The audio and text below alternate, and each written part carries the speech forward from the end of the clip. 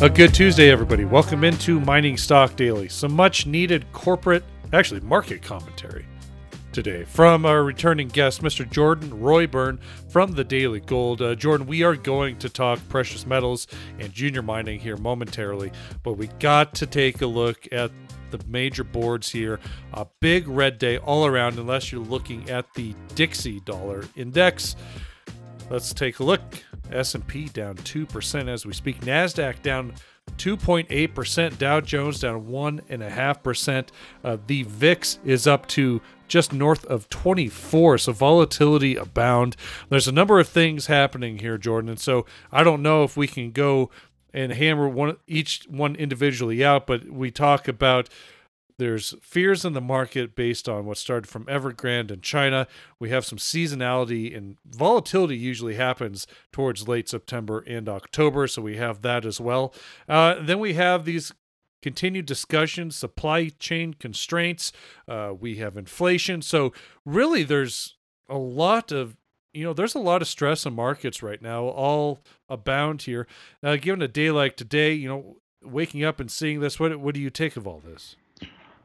Well, I mean, my takeaway as far as how it relates to precious metals is, precious metals are obviously in a downtrend, and they're looking pretty bearish technically. And essentially, you need either a Fed rate hike, which we talked about last time, or you need a significant stock market correction. So not like a 7% or 10%. It's got to be, I think, close to 15%. Those are the two catalysts that will get precious metals going again. So that's with respect to the stock market. Long-term breadth indicators have been really, really worrisome. And in addition to that, you have economic data, which has cooled off quite a bit. And if that combination is not healthy for the stock market, it's not good. It has preceded declines in the past. So I think the stock market is setting up where there's a chance it could have a significant 15 to 20% correction. But the question is it going to be on this move, or is the market going to have another leg up before that happens? I follow some people, not in our sector, because the majority of our sector, they're always predicting the market's going to crash, so we can throw that out. But just generalist people who aren't really, or more generalist people who aren't more, they're not permabulls, and some of them seem to be wary about the market, but they also note that it's possible the market could have one more thrust to the upside before it really gets in trouble. So this is, you're right. This is a time seasonally where the stock market is ripe for a correction. But, I wouldn't be surprised if the significant correction in the stock market comes, after another thrust to the upside. So I don't know if that's, 3, 4, 5, 6 months or whatever. In addition to that, looking at, that kind of aligns with the technicals, at least how I see them in precious metals, which are not, I'm not seeing anything that's conducive to a major bottom here and yet. So that's just one take. If the stock market here and now doesn't morph into, a full-fledged 15 or 20% correction. Yeah. There's some certain key elements. It is only Tuesday, but I'm looking at the weekly ES chart, which is the S&P futures chart, and that has come down once again, second week in a row, below that 20-week moving average. Now, last week it came down there and actually closed pretty well above it, but it's the same thing here. Like, it just kind of shows to me that the markets are very fragile. People are willing to unload. They don't trust that there's going to be another upside. Maybe they're wrong, and I'm not saying there's not going to be, but it does seem like people are quickly willing to unload their shares and take some profits and see how this thing plays out. What other indicators are maybe you paying attention to in the general market here, Jordan, that kind of maybe give you a little bit of directions of where things could go? I would look at Breadth indicators. Also, I'm looking at gold against the stock market. That's a very important ratio because when the stock market corrects and when gold outperforms, I don't want to say significantly, but there's at least some material outperformance there. That's good for our sector. But also with respect to the stock market, there's indicators like the NAAIM, which is I think it's a sort of I don't want to say fund flows, but it is a sentiment indicator for money managers, how much they're invested. You also have the AAII, the American Association of Individual Investors. So those are other indicators that I would be looking at. I mean, those indicators were not, I mean, they were certainly fairly high, but they weren't as extreme as other indicators. I mean, the long-term breadth is really worrisome. So if, we'll have to see if this is a little correction and the market rebounds at some point, we'll have to see at that point, how is the breadth, if the long-term breadth is still going to remain a problem. And that would then lend itself to the concern about a more severe correction. It's still quite possible, at the end of this year, we could say in the first half of next year. Let's go and chat about our junior mining sector. I mean, it's been a very frustrating year, but I tell you what, if you were frustrated yesterday, you're probably throwing chairs out windows today, looking at a lot of sell-off. But there is a lot to go. I mean, the seasonality, of course, is playing a big factor. Lots of people unloading chairs, it looks like a flight to cash, trying to, take some, well, there's really was very few profits to be made, but finding cash available here. But there's also tax loss selling taking place, it seems like. Set the stage here for the junior mining sector and what you kind of see playing out and what's happening this week. Yeah, I think tax loss selling is definitely going to be an issue. We also, given it depends how precious metals trade over the next couple of months. And, it's quite possible we could have an important low in December for a lot of juniors, especially if they just continue to kind of dribble lower over the next couple of months into the end of the year. Then you would kind of get that rebound effect in January. But it's definitely a really tough time because metals prices are weak. Even if we look at copper, I think copper has a chance to roll over more, especially if the narrative next year is one of slower growth. I mean, that's not good for the more demand-centric commodities. And gold and silver are just technically not looking good. So I see more downside in those metals, and the miners and the juniors, the way they've been trading, they're already factoring in metals prices that are materially lower than where they are right now. So I obviously we're seeing good values emerging, but I mean the trend is still sharply down, and I think we need more time and more selling, and some of the things on the macro front, which we talked about earlier, we need one or two of those things to happen. And so I think I'm going to be a lot more optimistic as we get to the end of the year, early next year.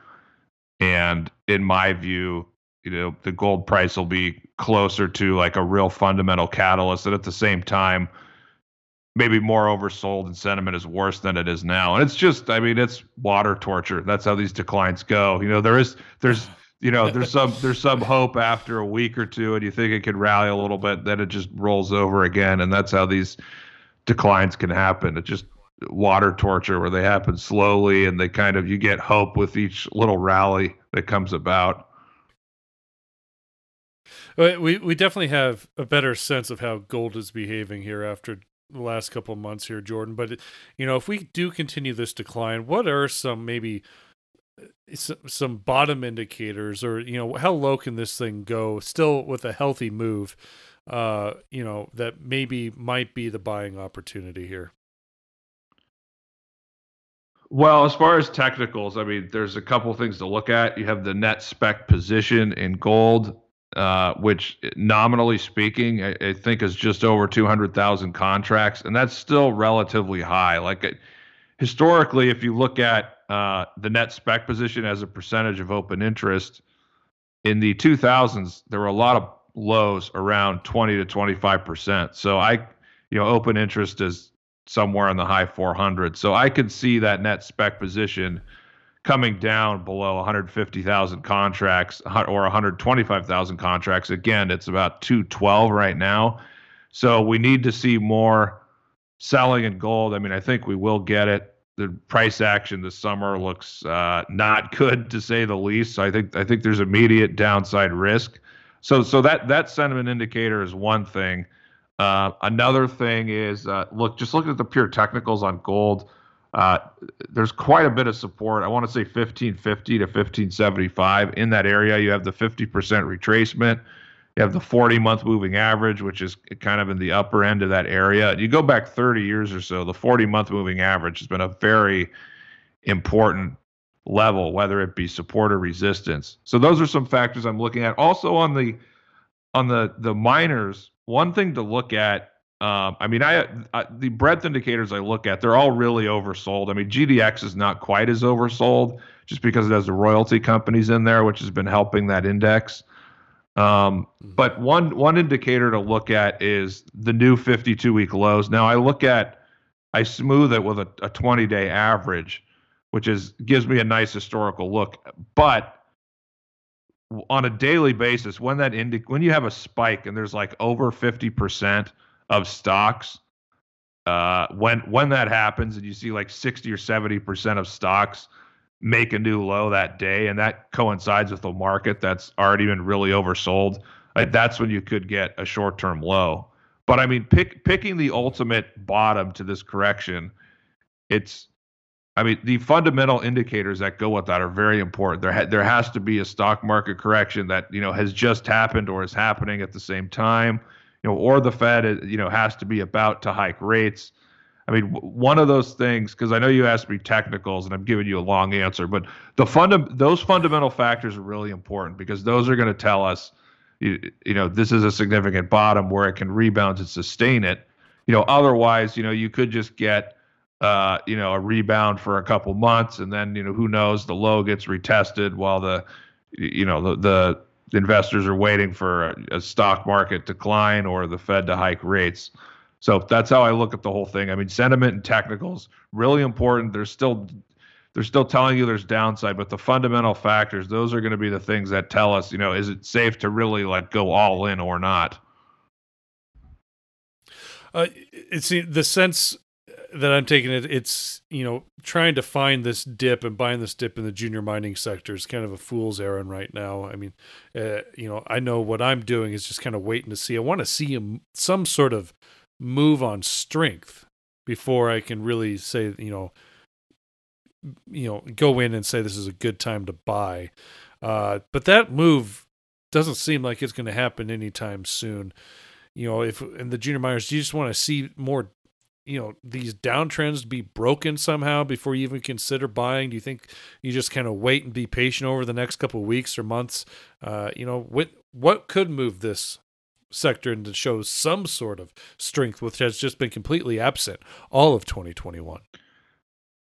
Well, we need to see a higher gold price, obviously, and I just have to go back to my fundamental answer, which is, we need to see a significant stock market correction or the Fed hiking rates, because gold, if you look at the last 4 Fed rate hikes, we talked about this in the summer, but the gold has, I think, an average rebound of about 27% with the last 4 rate hikes. So, and I'm reasonably confident we're going to see a rate hike next year, probably in the first half of next year, if employment continues to get better. So that's, that will obviously be very significant for juniors. I think as juniors, you really need to go a step deeper and just look at the individual companies rather than the entire sector, because there's some individual companies that can be so bombed out and you really like the value there that there's, even though it could trade down a little bit more, there's more of a risk they report good news and they shoot higher. and then you can't buy in at that price anymore. So I mean, for the sector as a whole, that's obviously going to be more driven by expectations as to how gold will perform. And I think we've covered that, but on an individual level, you just have to be aware of a company, its value right now, what its value might be at 1550 to 1600 gold, what kind of news it has coming. Is it going to be raising money? And, if it's drilling and has a chance to make a discovery or have really good news, that's something that could, pop that stock, and then you would miss the chance to buy it really cheap. So I'm not, on an individual basis, I'm not saying you have to dive into every one of those at this point, but I'm just saying, you have to, if you invest in individual companies like you and I do, you have to focus on those things. And, that I think there's going to be some companies that report good news that are going to be able to buck the trend for a little while. But obviously, generally speaking, it's too early to buy. And it's just, it's a cop-out, but the answer is time. Like I said before, I feel a lot better when we get into early next year, because I think the longer we go, the closer we're going to be to a rate hike. The closer gold will be to stronger support. And I think if the stock market doesn't have that correction now, I think it'll have it next year. Jordan, I would be remiss if I didn't get your comments on the news from Kirkland Lake today. This has been a 2-day saga. Yesterday, rumors that Kirkland Lake was kind of up for sale and talking to the highest bidders. That moved the KL stock up quite a bit yesterday. Came down off of its highs, but still ended up. Turn around this morning, and we get a merger of equals between Kirkland Lake and Agnico Eagle. Not the deal that I think a lot of, specifically the retail investors of Kirkland Lake, were looking for. And obviously, the stock definitely sold down at the open. Give us your sense on this deal. Does it make sense to you? And, really, does this kind of show you where we are, where premiums are not going to be hard to come by? All cash offer, especially for the majors, are going to be few and far between here moving forward. And when it comes to M&A, do you feel like we're just going to get more of the same? Yeah, I would let other people speak on the merger, just because there's plenty of other analysts that know the companies better than I do, Agnico and Kirkland Lake, and also the large miners and how these things how they typically go. But I think it to your point, yes, sentiment in the sector is poor. Metals prices are trending down. It's unlikely we're going to see huge takeover premiums. And who knows? Maybe we'll see more consolidation in the sector over the next 6 or 9 months. I think we saw a fair amount of that in 2015 before we had that significant bottom. But yeah, nevertheless, as an investor, I just think you never want to buy anything just because you think it's a takeover target. If you want to buy it because it's a good company and maybe ultimately it'll get taken over, but you buy because it's a good company and they're going to add a lot more value in some way. Waiting for a takeover doesn't always work. Those people who bought yesterday probably thought they were really smart, and now today you see that Kirkland Lake stock is down. They'll have to dump that. That's just how these things go. I think it's hard as an investor, to predict takeovers. What it means for the industry, I'll take your comments and comments from other analysts on that, because they're far more tuned into that than I am. All right. Well, Jordan, respect that decision to maybe decline further comment, but I look forward to catching up with you once again here and see how these markets kind of continue to play out.